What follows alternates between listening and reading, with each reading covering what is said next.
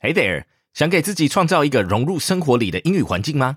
欢迎来到通勤学英语 Podcast， 让英文不再是知识化学习。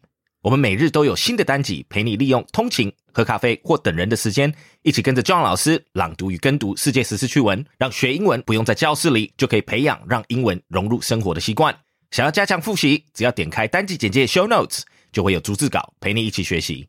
Are you ready for your daily English shadowing? Let's get started.How to hand out billions in climate subsidies. Very carefully. John Podesta, President Joe Biden's clean energy advisor, said the administration was working to ensure that a record $370 billion in new federal subsidies for electric vehicles, wind farms, batteries, and other clean energy technologies is spent properly and avoids waste and abuse.Podesta said the White House would issue tax code guidelines by early next year to speed the delivery of the money and was meeting with inspectors general from across the federal government to get advice on ways to safeguard against fraud.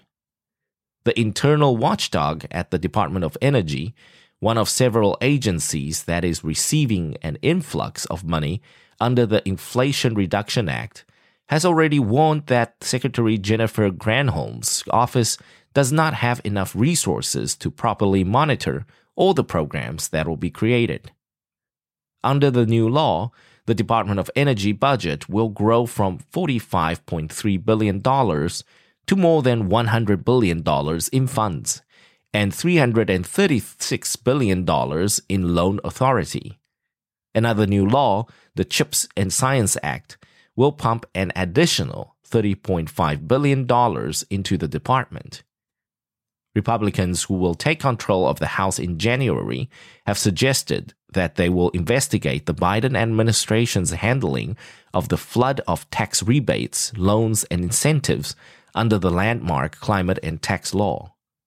Podesta, who is responsible for overseeing the disbursement of the money, said complex rules expected from the Internal Revenue Service and other agencies would clarify who qualifies for various incentives and how the money will be doled out. The federal dollars will be consequential to unleashing trillions of dollars in private sector energy investment, he said. I've spent a fair amount of time listening to people who are anxious to invest in the United States as a result of this legislation,and are preparing business plans assuming that those tax credits will have certainty, Podesta said. He said the agency were on track and would begin to issue official guidance by the end of the year and early next year.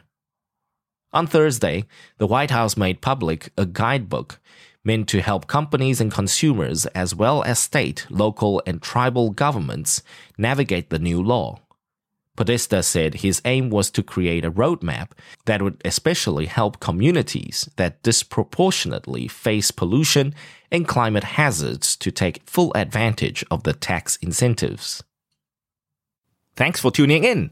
记得我们每日跟读、精选词汇以及 Intense Podcast 节目都在各大 Podcast 平台同步放送，也欢迎分享我们官网 www.15minutes.today 以及 Facebook 粉专给亲朋好友。通勤学英语，Improving your English on the go. Catch you in the next one. 我们下期见。